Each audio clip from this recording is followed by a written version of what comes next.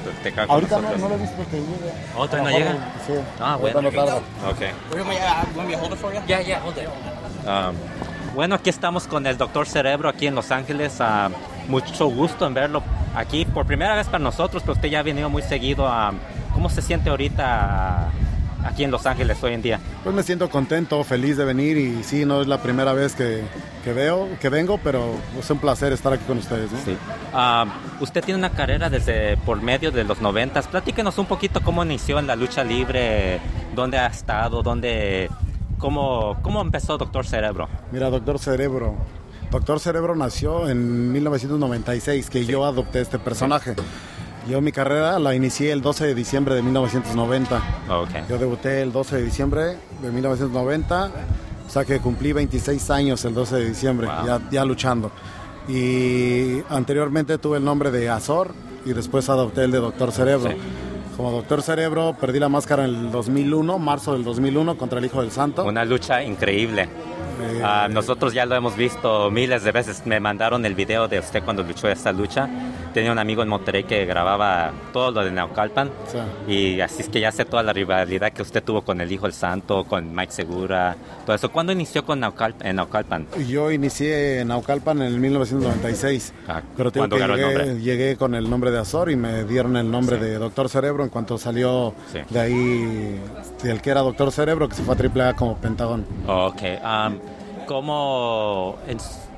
¿Cómo ha visto usted el cambio dentro del mundo independiente de la lucha libre? Porque usted siempre ha sido independiente en realidad. Sí, he trabajado siempre por mi cuenta.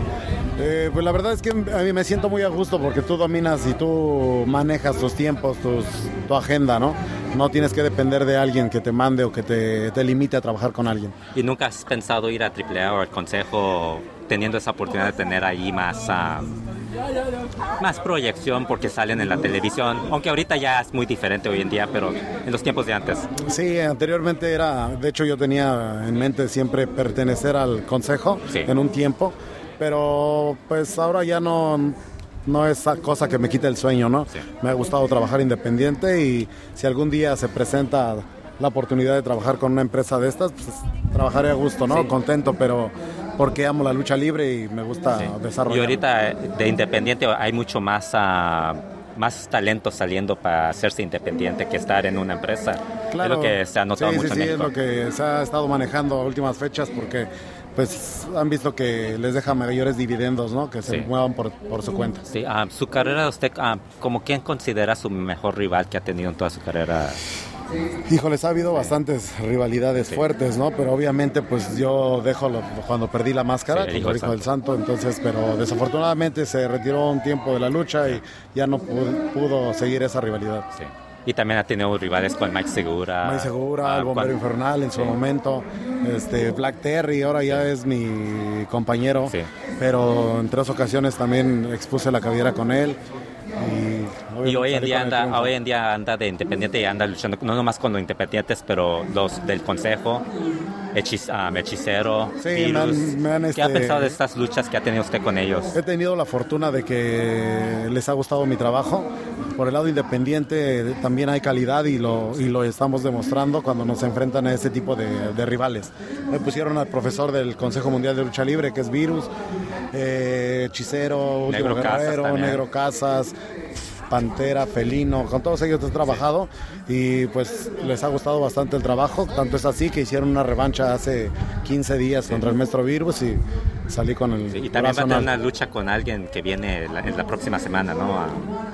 Ya ni me acuerdo, con Hechicero o alguien va a luchar. No, apenas fue la lucha contra Virus. Sí, porque Virus. esa estuvo muy buena también. La de Hechicero y otros 2 promotores me han hecho ese mano a mano y el de Virus que acaba de pasar la semana pasada. Y ahorita usted no nomás es luchador, pero también anda entrenando, ¿no? También ahorita... Tengo un grupo de gente que ya están trabajando, unos ya han estado también en el extranjero. Y pues ya he estado armando un grupito fuerte. ¿Hombres y mujeres? Así es. Sí, porque nos platicó Thunder Rosa. Sí. Que ella cuando estuvo en México, ella entrenó con usted por un tiempo. Entrenó un tiempo conmigo y la que trabajaba con ella o en la empresa es Diosa Atenea. Ella se fue a Japón, Inglaterra, Francia, España y vino a Estados Unidos. Y estaba leyendo en el internet que también es quiropráctico. También me dedico a la quiropraxia, cualquier problema de nervio ciático, rodillas, alineación de columna, problemas de estrés, también eso también ¿Tiene una mi oficina trabajo. o algo? Tengo un espacio para atenderlos ahí cerca del metro Tepalcates, frente a un hospital estoy instalado. Wow. Usted tiene todo ahorita, de poquito de todo, ¿no? Pues lo que pasa es que es lo que te digo, ser independiente es lo que te da la oportunidad de saber manejar tus tiempos. Sí. Algunas palabras para la gente de aquí de Los Ángeles, de Estados Unidos, que quieran verlo. ¿Va a venir más seguido para los Estados Unidos? Espero venir más seguido, claro que sí. Y pues me he quedado con bastante aceptación a trabajar y a hacer mi trabajo de quiropraxia. En Chicago he estado más tiempo, hasta por 20 días, un mes he estado allá. Usted ha estado mucho tiempo en la lucha libre. ¿Usted sabe qué tan popular es por el internet con los aficionados gringos? ¿No sabe qué tan popular es? No, la verdad no desconozco, ¿no? Pero la gente que... Les encanta su estilo. Digo, hay tantos aficionados que siempre hablan de que ustedes son los mejores. Lo tienen en alto usted con Negro Casas, Hechicero, Caifán también, que es muy buen luchador. Digo, muchos que los mexicanos tal vez no los mencionan como las leyendas. Acá con nosotros como que ustedes son otra cosa increíble. ¿Qué piensa de eso? No, pues ahorita que me lo mencionas es más satisfactorio aún seguir entrenando fuerte para que no desilusiones a ese tipo de gente y que siga apreciando tu trabajo, ¿no? Sí. Pues muchísimas gracias por su tiempo. ¿Algún mensaje, algún modo para que los aficionados se comuniquen con usted? No tiene ninguna redes sociales.